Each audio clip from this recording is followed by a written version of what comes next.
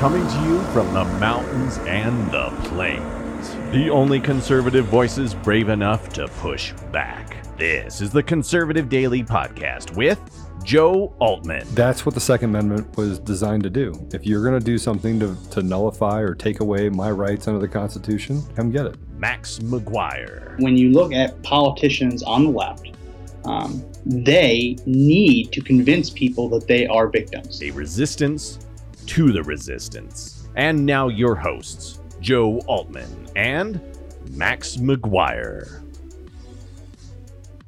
And welcome back to another edition of the Conservative Daily Podcast. My name is Max McGuire. And this is Joe Altman. And we're going to jump right into it because we want to get as much in as possible. We do have on the phone with us Representative Lauren Boebert. Lauren, welcome to the show. Hey, thanks so much for having me. Hey, so the schedule's a little hectic there. You had a lot of votes. You're on your way to a meeting, so we might not have as much time as we want. But thank you for giving us what time you have available. And I know Joe has a couple things he wants to talk about, so I'll hand it over to Joe. Yeah. Sure. So Lauren, thanks for coming on. I know your schedule is crazy, and I sent over a couple things, just a couple questions that we had, but a couple of them just around the packing, what your thoughts are on packing of the Supreme Court. Maybe you can give us your thoughts on that to start with. This is just another power grab by the left. I mean, we've heard Joe Biden testify in the Senate of how packing the Supreme Court is bad and absolute power corrupts. Absolutely. And I think he really just, instead of exposing that corruption, he took it on as a motto. I thought we weren't going to get any malarkey with this guy, but that's all it seemed to have been. We have more than 50 executive orders, and he's ruling this country by executive order. We just had to pull over. He was passing by us on the streets here in Washington, D.C., and all were hailing the king as he passed by. But, you know, packing the Supreme Court, Democrats already have the House. They have the Senate. They have the presidency. They have the fourth branch of government, the bureaucrats, and now they want the Supreme Court. The only reason they want it is for ultimate power, ultimate control, and it's interesting that they came up with the number 4 because that's the number that they would need to make sure they had a majority in the Supreme Court. Yeah, so what's interesting about that is that they're not even hiding it anymore, right? They're not even hiding the fact that they're communist or socialist ideologies. And as you get further down the rabbit hole, I feel like they're attacking us from every angle. And how do you? I mean, are you having conversations with other people, other Democrats in the House? And what kind of position are they taking? Are they taking a position that we have to just stand with Democrats, or is there any sensibility on that side of the aisle at all? No. All right. Well, there's not much sensibility at all. We hear all of these calls for unity and bipartisan efforts. There is nothing bipartisan about the House of Representatives right now. These Democrat bills get crammed on us in the House, and we are forced to vote on them. And Republicans are demonized when we vote against spending millions of dollars and putting us further into debt, or voting on sesame seeds while we have a humanitarian crisis at the border that they will not even acknowledge. They're saying that Republicans are participating in political theater by going to the border and exposing what's going on and taking photos of what's happening there when the press isn't even allowed in. The media is not even allowed in because of the Harris-Biden regime. And then speaking of, Vice President Harris won't even show up to the border to see what's going on. So now Republicans are going down there and taking it upon themselves to expose what's happening to the American people. And Democrats are saying that that's political theater. Are you kidding me? So all of this stuff it's not going through committee. It's coming straight to the floor, and we're forced to vote on it. And we've actually kind of jacked up the schedule purposefully here in Washington, D.C., in the House of Representatives. And we are making sure that every member has to actually vote on this nonsense that they are trying to pass by unanimous consent. Now, can you believe this? There is significant legislation that passes the House of Representatives without a single member voting on it. So we are making sure that these suspension bills are not passed without members voting on them. And so it's taking a long time, 7-8 hours at times to vote on them all. But that's exactly what we are sent here to do, is to vote on behalf of the American people. Well, I think you mentioned bipartisanship. When you look at, you weren't there, but when you look at 2016, Republicans had 241 seats in the House. Democrats only had 194. And yet Democrats were able to hold things hostage and force the Republicans to pass their agenda items, right? So that's how they killed the border wall, right? They got more funding for food stamps. Across the board, Democrats were able to hold together. What I see now is Democrats have a much smaller majority. I think Nancy Pelosi's now down to a 6-vote majority. So if 4 people defect, two vote majority. So if a couple defect, then it's done. But we don't see Republicans standing firm the way that Democrats did. What's going on with that? That's a question that I think will always cross my mind is what's going on with that. But that's why I'm here, because I was frustrated at Republicans not holding the line and appeasing the Democrats in their voting, in hopes that it actually gets them somewhere. It doesn't. It hurts the American people when we don't stay unified on the policies that we were elected to uphold and secure and push forward with. There is some hope in a bipartisan effort that I am pushing forward next week. So I have a bill. It is the Protecting America's Energy Jobs Act. And Congressman Chip Roy is working with me to discharge my bill into a rule. This will reverse Joe Biden's executive orders on the Keystone XL pipeline, his oil and gas lease ban, and the fracking ban. And this bill will actually do so much for America.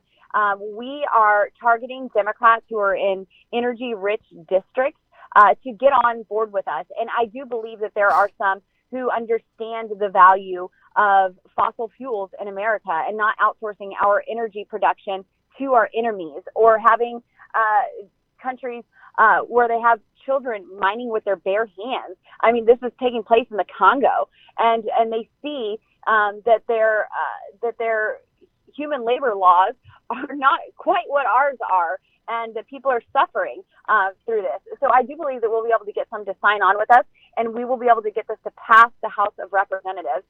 So we're waiting on that to take place, and hopefully we'll see that next week. Well, it seems as if, and we're actually going to promote that, by the way. So I just had them write it down so we can actually push out that bill specifically, and we can actually do a lot with Conservative Daily to put some pressure on the House and the Senate as well. But it seems to me that you run from fight to fight or fire to fire, and they're building all these little fires around you, and then they're creating chaos inside of our streets and the propaganda. And obviously you heard what happened with CNN, right? And that they said that they were basically lying. We're a bunch of liars, and we lied to get this geriatric guy elected. Yes. Yes. You said that they have the House and they have the Senate, so they only have the Senate if it's a 50-50 tie. Are you seeing that this bipartisanship that you may be able to build on at least one piece of legislation in the House will carry through and have a chance of passing the Senate and being signed by Biden? Well, Joe, we have the filibuster in the Senate. So that really does us a lot of good right now. Right. So we don't need that 50-50 tiebreaker vote. We need 60 to actually get something passed there in the Senate. So as long as we keep that, as long as Sinema and Manchin hold to their words and don't get rid of the filibuster, we actually do have some hope there in the Senate. So we saw the budget reconciliation pass because that only required a 50-50 vote. Right. It didn't require the filibuster because it wasn't a law. It's just reconciling the budget. But this is why we need to expose to the American people what Democrat policies do and the consequences of electing Democrats. Now, I've been all throughout my district, and I've been in all sorts of meetings with school superintendents and energy workers and energy companies and commissioners and mayors and folks from both sides of the aisle. And in every meeting that I attend, I hear These policies are coming from the state legislature, and they have negative impacts on our communities, our industries, and everything that we are working on. Will the federal government please give us some money to help us with these unfunded mandates by the state? And so what I'm working on is to expose to the voters how these policies are coming from the state legislature have negative impacts on the communities and what they are actually doing to our communities. No matter what the intention of the bill is, we'll just go ahead and give them the benefit of the doubt. We'll say that the state legislature just wants the very best for Colorado, and they have the best of intentions, and they just love the rural and urban communities equally. We'll just say that. And it wouldn't be true, but you can say that. We'll just say it. Yeah. But when you actually implement these policies, they have real world impacts that are not good for the communities, especially in rural Colorado. And so to begin to expose that to the voters and say, look, you may think that you're voting compassionately when you vote for Democrats, but these are the impacts their policies are having on you and your family and your coworkers and your employers. Yeah. So and frankly, we're at a material disadvantage because you have the media on one side that's just standing against the American people. You have big tech, which is silencing and censoring people for standing up and speaking truth. We have your loud voice, right? Your voice that is very, very, it's a courageous voice. And so it becomes very difficult to get all of this stuff across to the American people when it's not, there's not a, it's almost like a vacuum, right? It feels like there's no megaphone that is being given and that we're at a disadvantage. So now you are loud, but then they demonize you. So, and I know that we have Marjorie Taylor Greene that does the same thing. She stands up. You guys, probably two of the most courageous, most boisterous voices out there. What are you seeing that that people can do in order to become that megaphone? What are you seeing that like Max and I can do? And I know that I'm probably a little bit more boisterous than most, but what can other people do? Just people in the community, what can they do? They have to get involved. Get involved with you guys and let your voices be heard. You know, I have a loud voice for now, but what happens when they censor me just like they did James O'Keefe? What happens when they suspend me just like they did the President of the United States of America, the most powerful man in the world? I mean, what is my voice going to be when that day comes? And this is something that we have to continue to push against, continue to expose. The media, they are already losing their ratings. We have to hold big tech accountable. We have to hold these social media firms accountable. And we do that by banding together and continue to work locally in our communities and expose what's going on and continue to speak the truth to folks. And I'm actually 3 minutes late for my meeting now, so I have to run in here if that's okay. Right. I would love to get back on and talk to you guys some more and talk to you often. And absolutely, Lauren, I just want to say thank you. God bless you. And you are a fearless leader, and you were desperately needed. But one of the last things I want to say to you is because of all the things that you do in Congress, I want the listeners to understand this one thing, and that is you always come back to the community and you ask them, what do you want? That's what representative government is supposed to be about. So I just want to say thank you to you, and we'll reach back out to you. Yes, it's my honor to do that. Thank you so much. I appreciate you guys. All right. God bless you. So that was Representative Lauren Boebert, and I have to tell you, she's amazing. She doesn't stop standing up. She doesn't stop fighting. She literally goes from, meeting to meeting to meeting to meeting. She is, you hear a lot about what people in Congress do and how much time they spend serving the people. And I don't think I've seen someone work as hard as she has worked to preserve the rights that we have as Americans. So it's amazing to watch. Yeah, it is. And obviously she's very busy. They had extra votes in Congress today, so they held her up longer than she expected to. So her whole DC schedule, she's not in Colorado, she's in DC.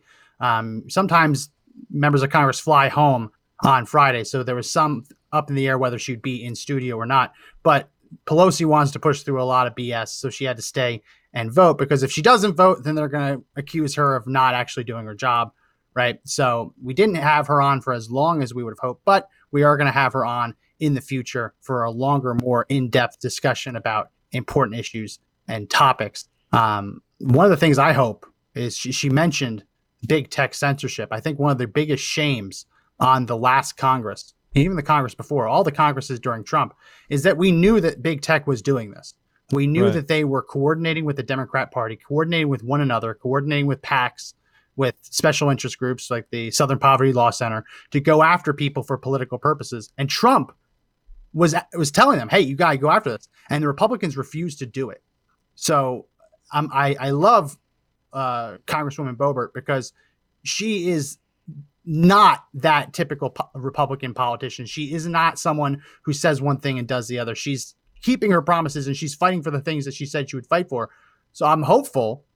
I got to ask that question about, well, why aren't Republicans holding the line? I hope that they start holding the line on some of these topics because Democrats just a couple of years ago had a much smaller minority in the House and they were able to put pressure and get things done.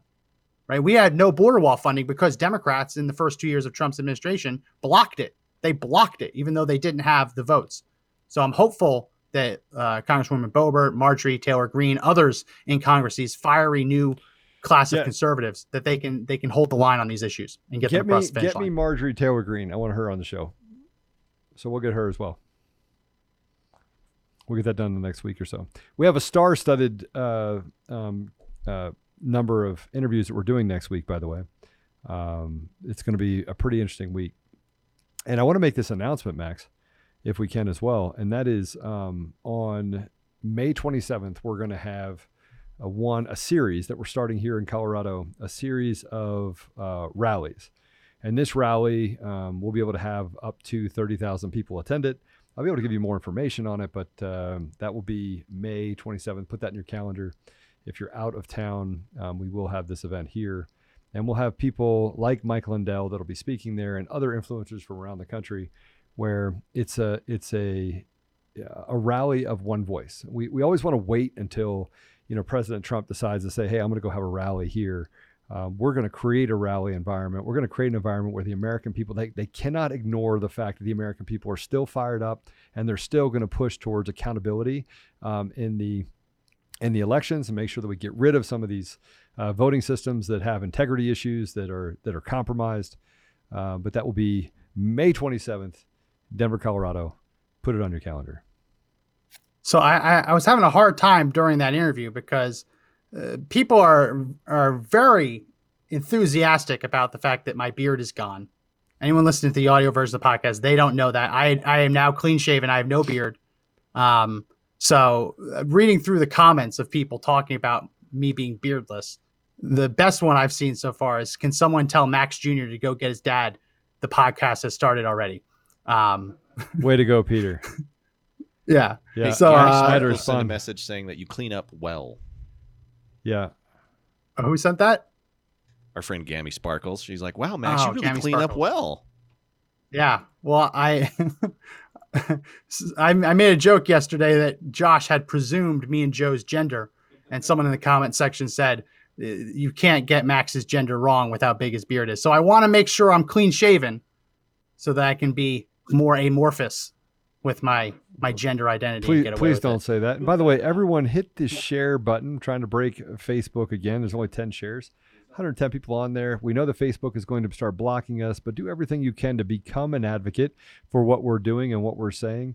I want to say, Max, you do look like Max Jr. I would like you to go get your dad. Yeah. Look like my other son, Michael, too.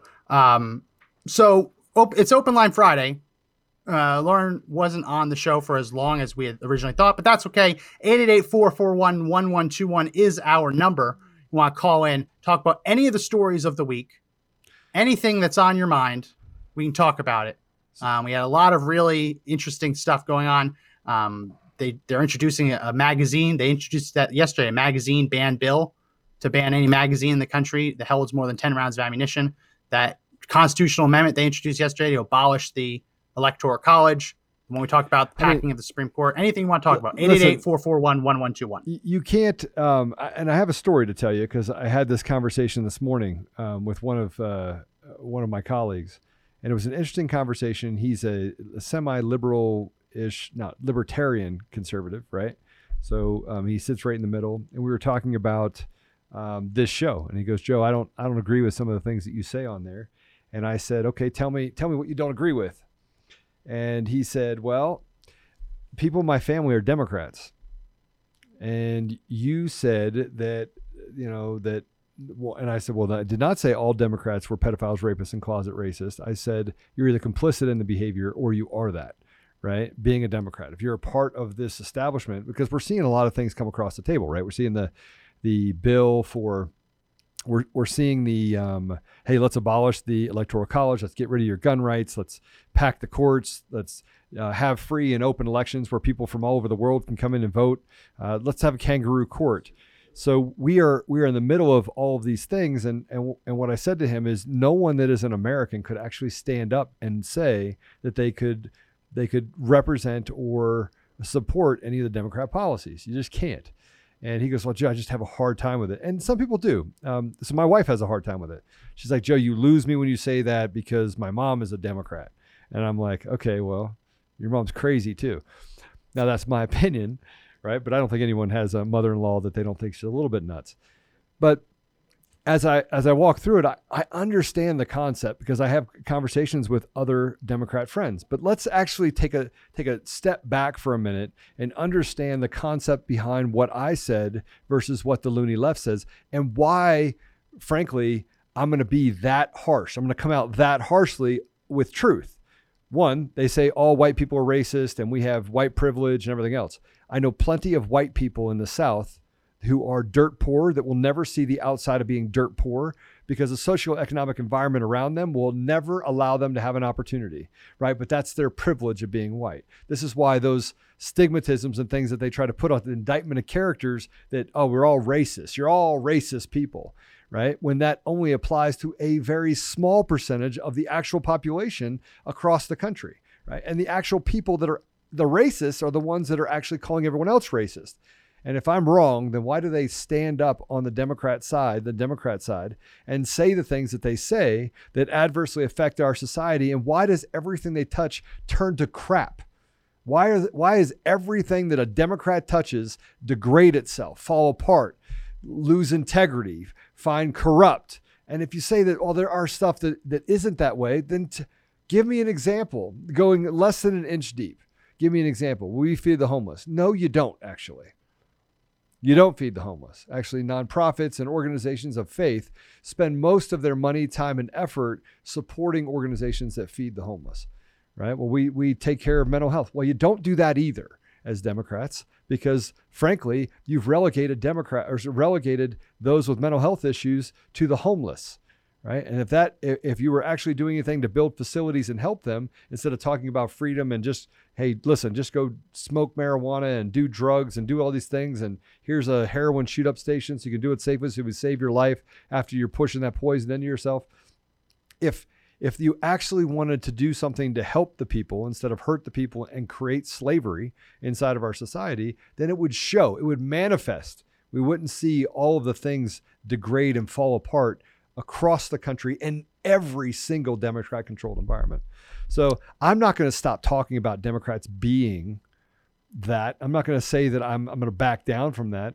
But I do want to say this one thing, and that is, it doesn't mean that I don't have Democrat friends, but I challenge them every day the same way with truth, by the way. I challenge them with truth the same way their rhetoric, lies, and indoctrination are thrust upon us. And because we have a conscience, we're supposed to just take it. We're supposed to say, but I'm not racist. There might be race, but I'm not.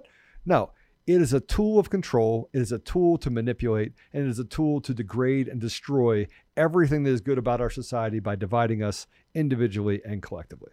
So the issue I have is that just sometimes it seems to come out with too broad of a brush.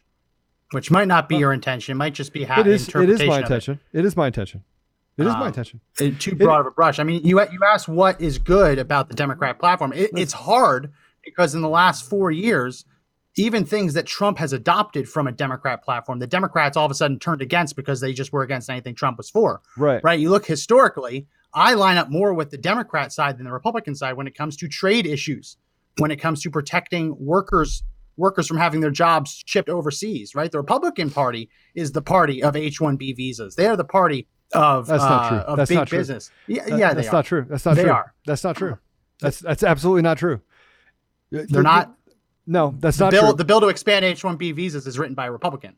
Yeah. That's just what I'm trying to get to. No, so like Democrats that's absolutely not true. That's not true, because the lobbyist groups that actually works with the Republicans that actually represented and sanctioned that bill were the same ones that actually worked with the Democrats, right? It was a bipartisan. It was a bipartisan attempt. It was a bipartisan attempt to bring something to the table that helped ease some of the pressures that existed upon all industries across the United States. Period, from agricultural all the way up to tech. And I studied it because I was in the tech world. I'm in the tech world, and I understand it. So just because a Republican brings it forward does not mean it wasn't a bipartisan effort in order to expand those to give relief from pressure. Yeah. Okay, so not saying that it's not H-1B is not a Republican thing. It's more right. It's more of a Republican thing than it is a Democrat thing. Republicans are more the party of the Chamber of Commerce than the Democrats are. The Chamber of Commerce works with both parties, like most big businesses do. So you think the Chamber of Commerce? Wait, hold on. You think the Chamber of Commerce is a Republican environment? I think that when you look at the Chamber of Commerce, when you look at things like Club for Growth, when you look at that establishment, not just like, I'm not talking about Wall Street, I'm not talking about Silicon Valley, but I mean established business interests. The Chamber of Commerce more stood often up. than not, they have lined up the Chamber of Commerce on the Republican side, and combined efforts with labor unions in order to get Trump removed from office. That is not a Republican deal. That's true. Right? So they are not a Republican. So again, this wolf in sheep's clothing, or this humphalump in sheep's clothing, whatever you want to call it, right? Humphalump in a sunshine costume. I don't know what that means. In other words, just because they say that they represent something doesn't mean that they actually do. Right. As you get deeper into economic policy, which I'm very, very inept with, I understand most economic policy on both sides, Democrat and Republican, because it affects every time that I hire someone, where I can hire someone from, what the penalties are for hiring someone that may be an overseas asset, and whether or not I even need that. Right. So by saying that H-1B is a Republican thing, it's just not. Right. So I just want to. It overwhelmingly is more Republican than Democrat. It overwhelmingly is. Is. Now, Democrats might sign on to it. Right. And just because the Chamber of Commerce tried to get Donald Trump removed from office, so did Paul Ryan. Right. So did establishment Republicans. So whether or not someone supports the president isn't really a good gauge of whether they're a Republican anymore or not. Right. You look at big business. I read these policies all the time. And again, I'll just let this dog lie. We can let this dog lie. But when you I asked have to me to just talk about a Democrat policy that I line up more with than with a Republican, I'm talking about issues like trade, issues like H-1B visas, issues like what you should give away to big business. Now, I don't agree with the tax increases in any way, shape, or form, right? But Republicans, when I mentioned this to Lauren Boebert, when Republicans are going to the table and negotiating with Democrats, there's two things that they usually come away with, and that's increases in military spending and protections for big business. When everything's on the line, they say you can only have a couple things. Those are the two things that the Republican Party tends to walk away from that table with. Now, sometimes there's more, sometimes there's less, but those seems to be the two focuses. You look at Donald Trump's accomplishments in Congress, his only term. It was tax reform. Tax reform was driven by organizations like Club for Growth. Right. So there's absolutely an entrenched part of establishment Republican politics that is pro big business, pro big special interests for business. And that's the part I'm off. Right. I want to protect American workers. And now, obviously, Democrats want open borders. So I'm off. I'm out of that. Right. But when you talk about who's doing more look at Republicans helped usher through NAFTA.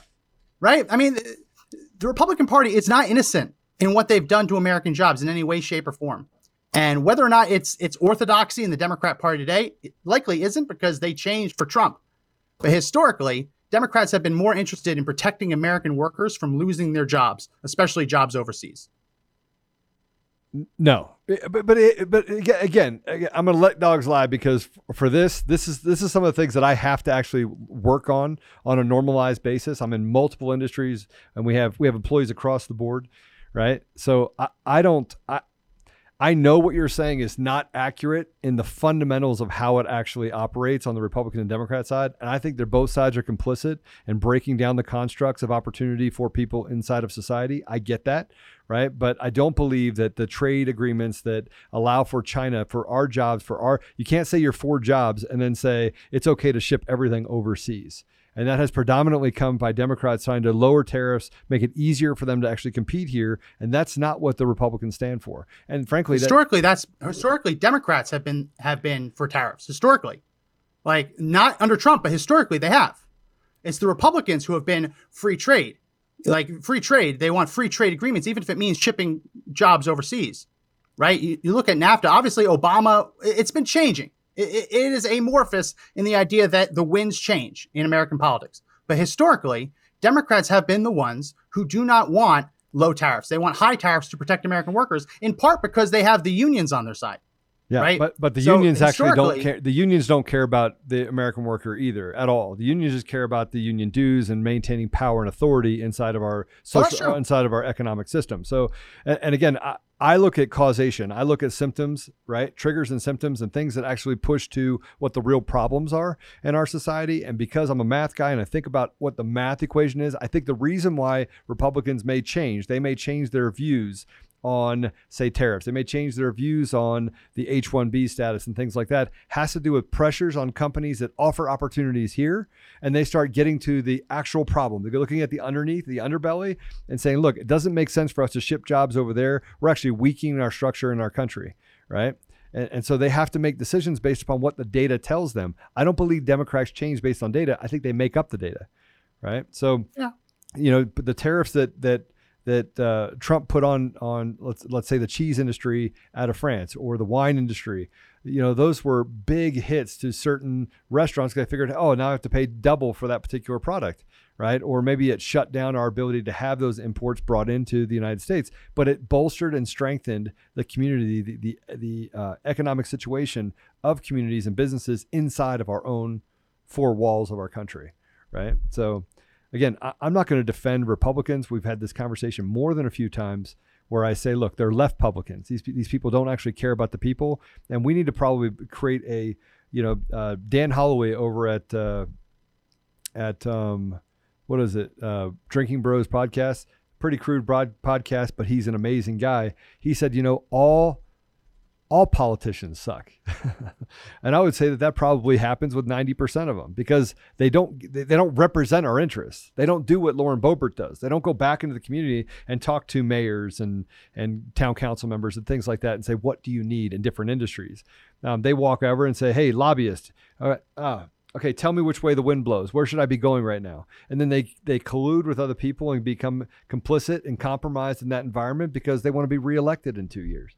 So look, I don't agree with any of the policies of the Democrat platform because you don't know what the policies are.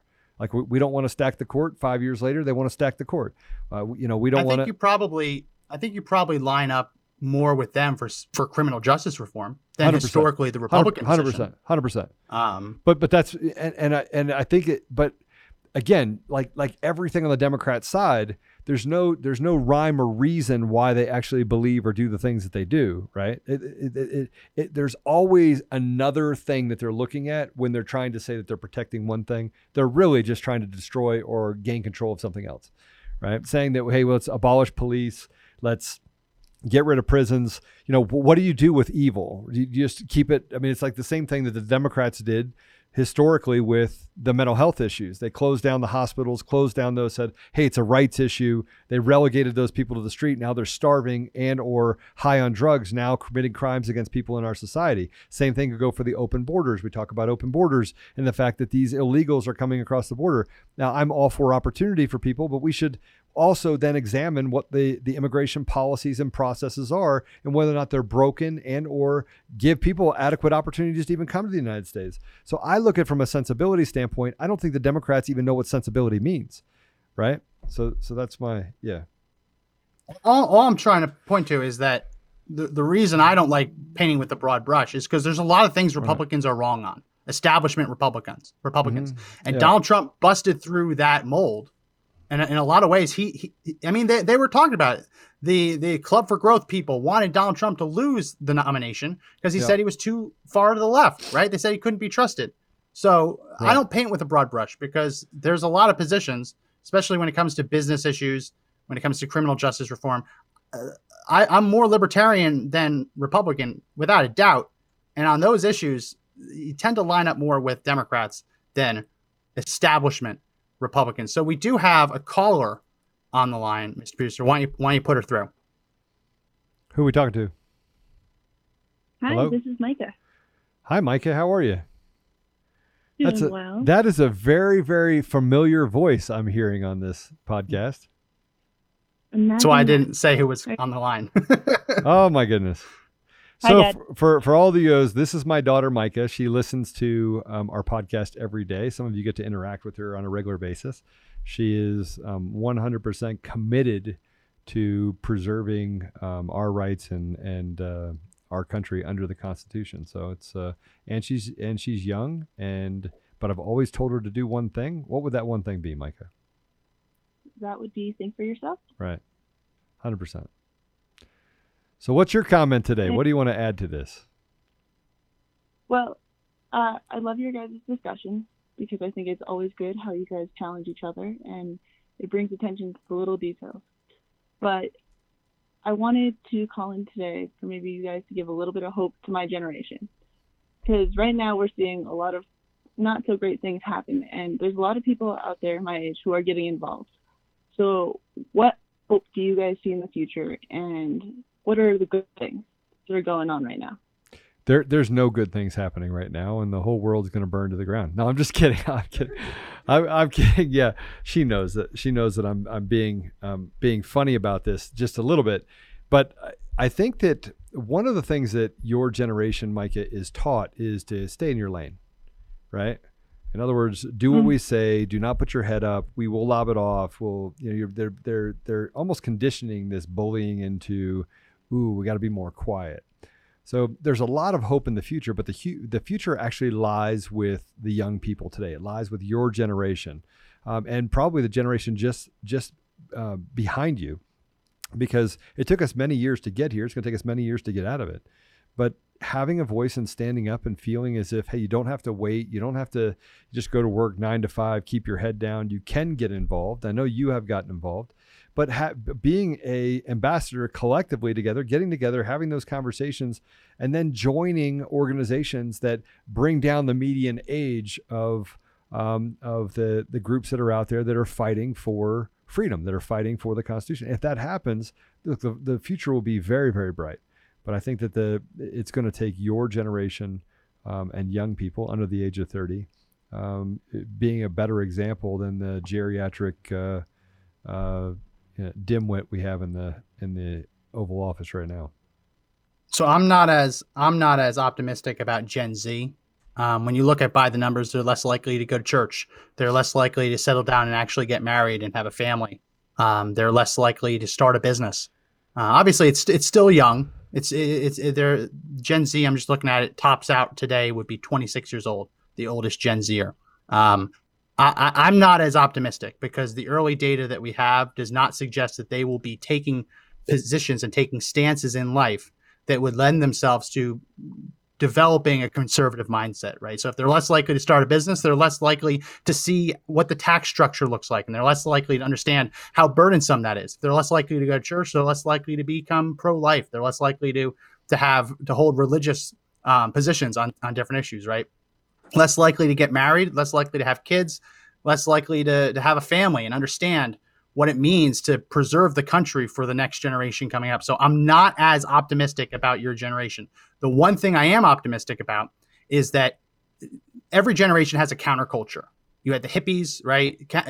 Going against the grain. With your generation, one of the countercultures is actually being on the right, because society itself has swung so much further to the left. So there is a counterculture in your generation that is against unlimited genders, the whole spectrum, right? That's against the police who are policing thought and policing language. That is what I am enthusiastic about now. If there's enough of them, I don't know if there's enough of them to swing the tide, but there were enough hippies back in the day to affect politics. Hopefully there's enough countercultural Republicans in your generation or conservatives in your generation to move the needle. Are you there, Micah? I mean, I'm here. All right. I'm still here. I think that you both have valid points, but I think there's a lot more conservatives in my generation than people give credit for. Oh, there might be. Yeah, I don't doubt it. They're just not. They're not in the polls at all.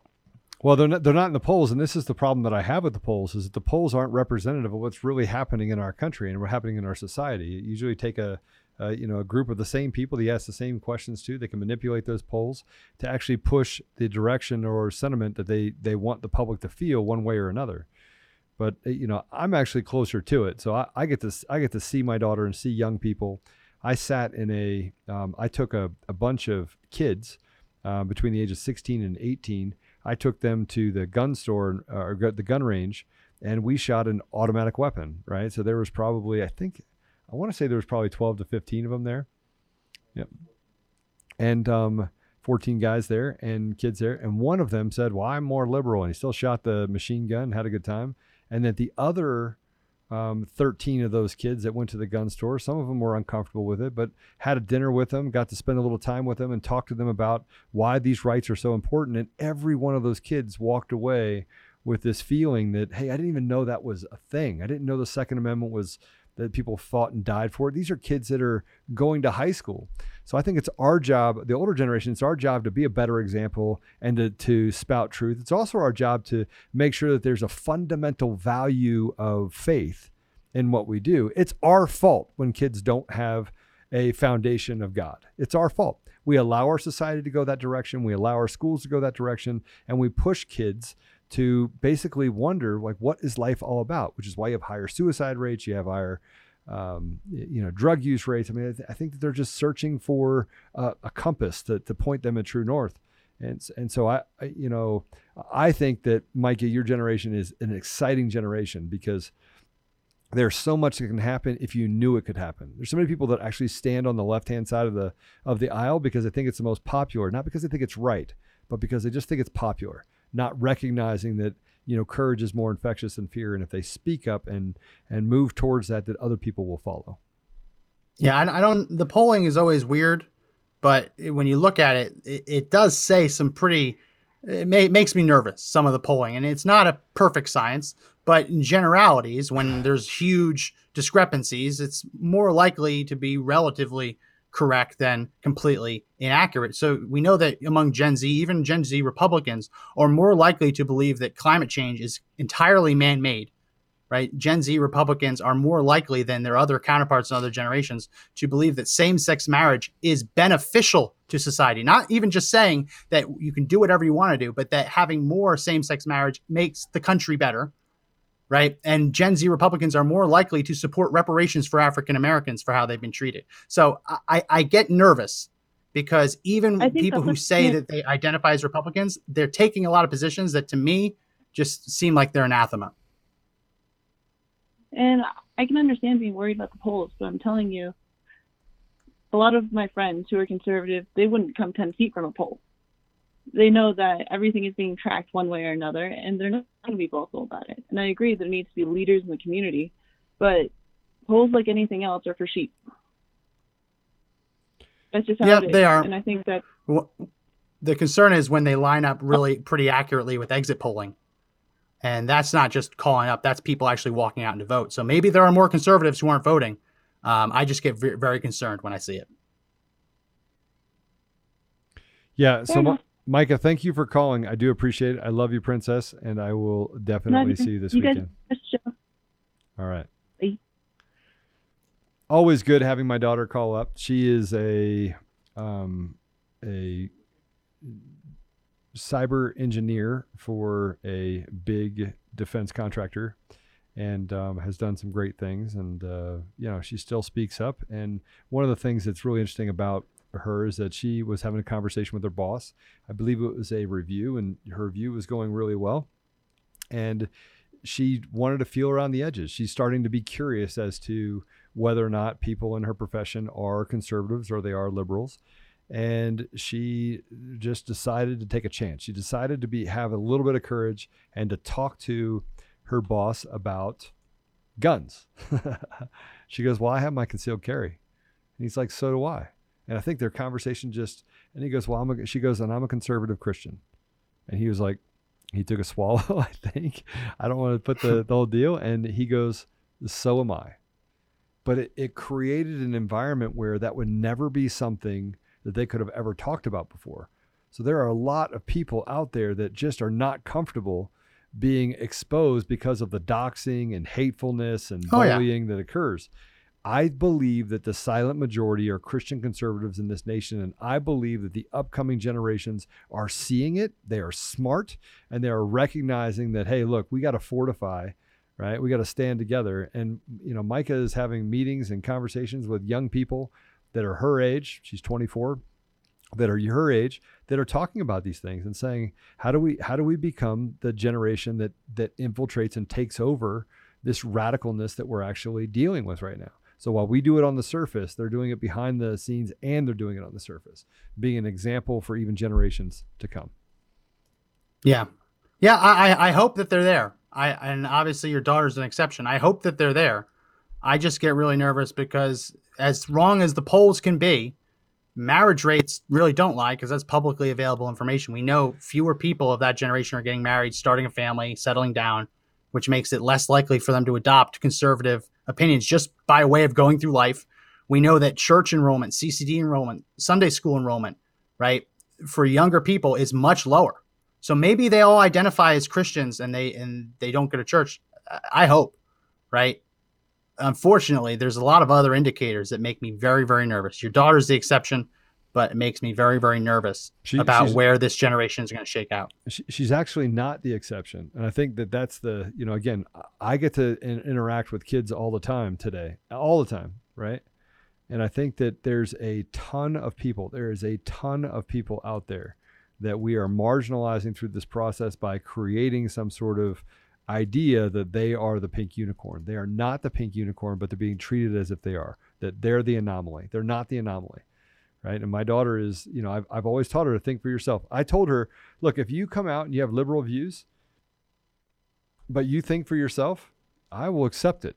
If you do the research and you do the hard work, I will accept it. But you can't. You cannot have these radical views and do the work. You can't. It's impossible. It's impossible, even if you have no faith in God. It is impossible to adapt these radical views of the left if you just do the work, if you actually do just a little bit of research on where all the problems and pandemic level societal issues that we deal with, they come out of the Democrat Party and these radical ideas across not just this country, but across the globe. Yeah, I mean, this can be an agree to disagree moment. 1 in 6 Gen Zers identify as LGBT. That's a huge number. That is that's not a small number. That is a huge change. And when you start off with that, hopefully that they do whatever. Do whatever you want. But 1 in 6 identifying, a huge jump in Gen Zers identifying as transgender. Troubling for how that generation is going to turn out politically. Not starting. I mean, obviously, younger kids are more liberal than they are when they retire. That's the truth across all generations. This generation is just starting off a little bit more liberal than the others. So we do have another person on the phone. We have Jeremy on the phone. Jeremy, welcome to the show. Hey, how you guys doing? Good. Thanks for calling in. What do you want to talk about? Good to talk with you guys. Been listening for a while. Appreciate everything that you guys do for the conservative movement and just common sense in general. I just had a couple points, if I could. The first one, kind of a Reagan common sense approach, trust but verify. Whenever we vote, we assume that our vote is counted, but is it counted for the candidate that we wanted? Is there any way that we could maybe address that issue or concern where we can actually verify that our vote was counted and counted correctly? Almost, where did we fall in queue, in a sense? And I don't know if that wouldn't be constitutional, being that our votes are supposed to be anonymous, but it seemed like that would give people that are not wanting to vote because they feel like their vote isn't counted, maybe some assurances that it went through. Yeah. So I think that, and again, this is just the technology guy in me that's talking now. There is a way to validate back to the information, a way to go back and validate that vote by using blockchain technology to secure it all the way through the process. And then at the end of the process, like as it goes to Edison, as it is actually pushed out to the places where it can actually record those votes to the public, that at that moment, it sends back a verification to you that says, this is where your vote was. I think anywhere else along the line can be manipulated after they tell you that, hey, we counted your vote, right? So by doing that, by creating a long line of code that is converted into, you could literally make sure that, hey, it might be anonymous for someone else, but not anonymous to you, right? So in other words, you get the ability to verify that at the end of the transaction. And I think that if we did that, people would feel as if they had the right, that they could have confidence in the system. Right now, the system is just, it's a joke. The election system's a joke. It's a joke. It's absolutely laughable what we're dealing with. And it's embarrassing. It's worse than almost, you'd be better off. You would have a better chance of having a correct voting environment in the middle of the Antarctica, which is not a country, than you would by having a fair and free election in the United States today.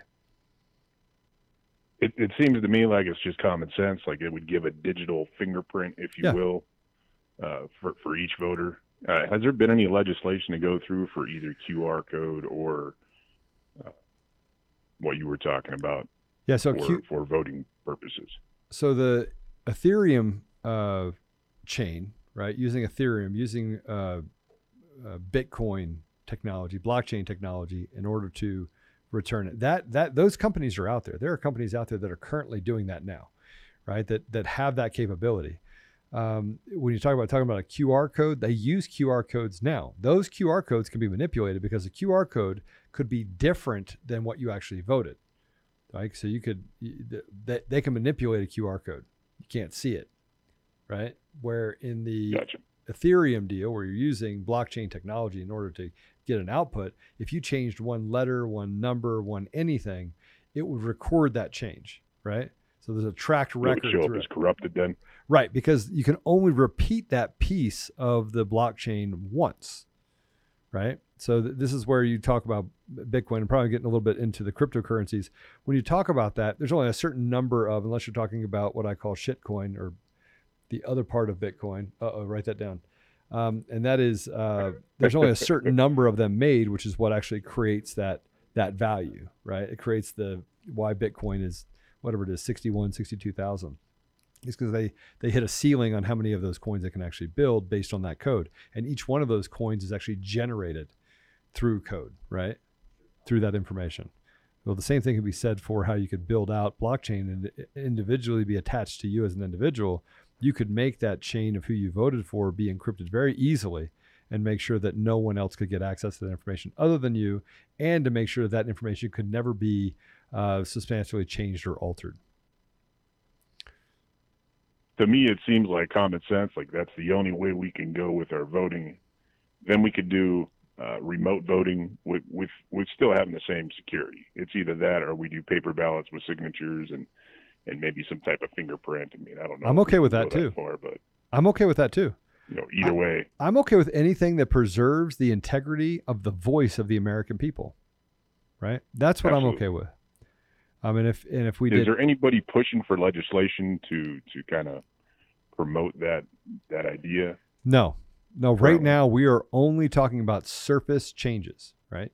We are, the Maricopa County election audit that is being done will actually shed a lot of light on what is really happening within these election machines, and that's one part of it. But gotcha. And so that will push us to get rid of Dominion, get rid of ES&S, get rid of Smartmatic, get back to a place where private equity firms and politically biased firms are not actually manipulating or influencing an election and making money doing it on the voice of the American people. But no one is out. We're in a position where we have to expose the fraud fully first before people prioritize the security side of it. Right. Well, and you saw what just happened, right? You saw what just happened in Michigan, where Matt DePerno came out. There's an entire study that was done, and that report was done. And in that report, they actually found inside of the equipment a modem that was soldered onto the actual circuit board inside of the computer, right? That happened.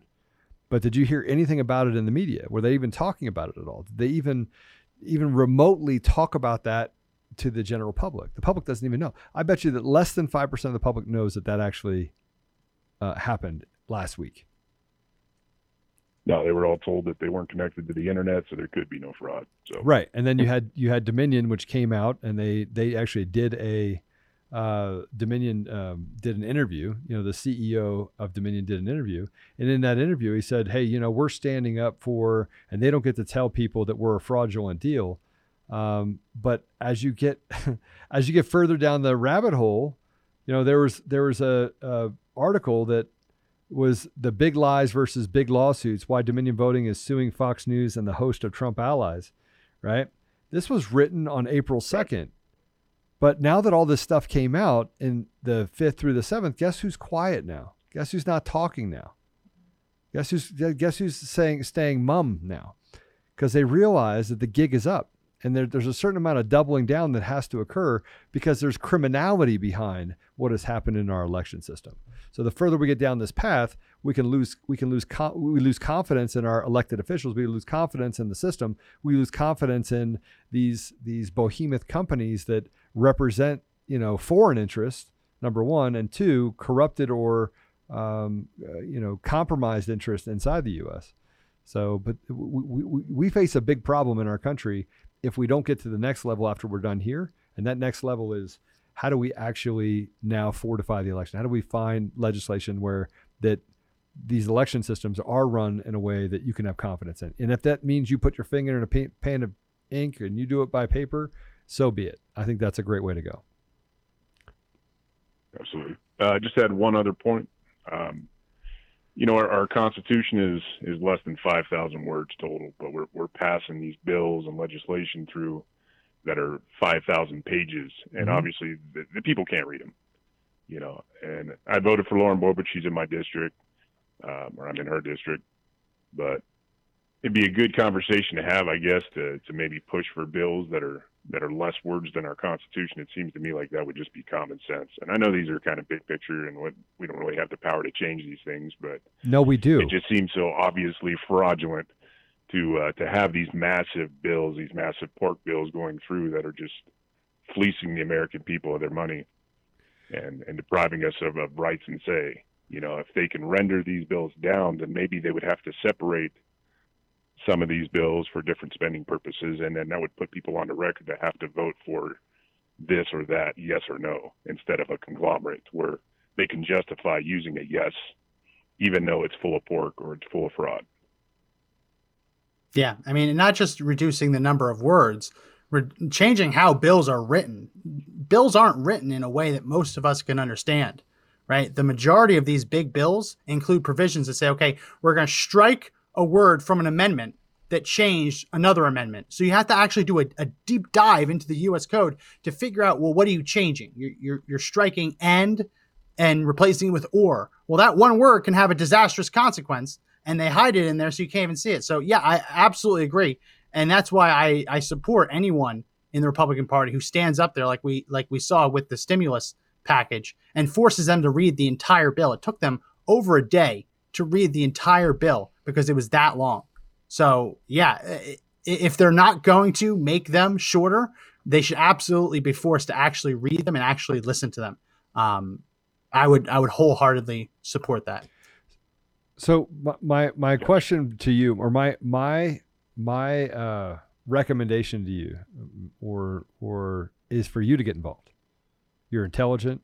You talk common sense language. People will probably follow you because you center everything you do on the integrity of the process, the system. And these are things that people aren't thinking about. They're not talking about. Hey, the Constitution is less than 5,000 words. Why do we have 5,000 page bills? These are things that can resonate with people in your community. So run for office. Start there and become another effective and effectual voice inside your community. And if we just have more people like you, more people like Lauren, more people that are actually actively participating in the process, then there is a lot of hope. And the kids will start seeing that hope rather than what they're seeing now. It's good advice. All right. Just one more point real quick. You guys mentioned that there was the Gen Zers were 1 in 6 LGBTQ or whatever the acronym is. And then I remember a few years back, and I don't remember if that was you guys that reported on this or if it was one of the other shows, but they did a liberal university study on the behaviors of how kids, either you're born with it or it's a learned behavior. And they isolated 2 different groups of kids. And through that study, they actually proved their theory wrong. They proved that this was a learned behavior, right, instead of a genetic predisposition. Well, that's what they're doing. And all of a sudden, it seemed like that study got buried. So, yeah, I can't remember which school did it. I don't know if it was Stanford or which one, but it'd be nice to bring that up and kind of bring that back to the surface. Oh yeah, I don't doubt that at all. And why is that happening? Well, you look at schools, you look at the teachers in these schools, they overwhelmingly lean to the left, right? So there's absolutely that element in there as well. Well, we're going up against a hard break, so we got to let you go. But thank you so much for calling into the show, Jeremy. Really do appreciate it. So on the other side of the break, we're going to keep taking your calls. 888-441-1121 is our number. Don't go anywhere. We will be right back.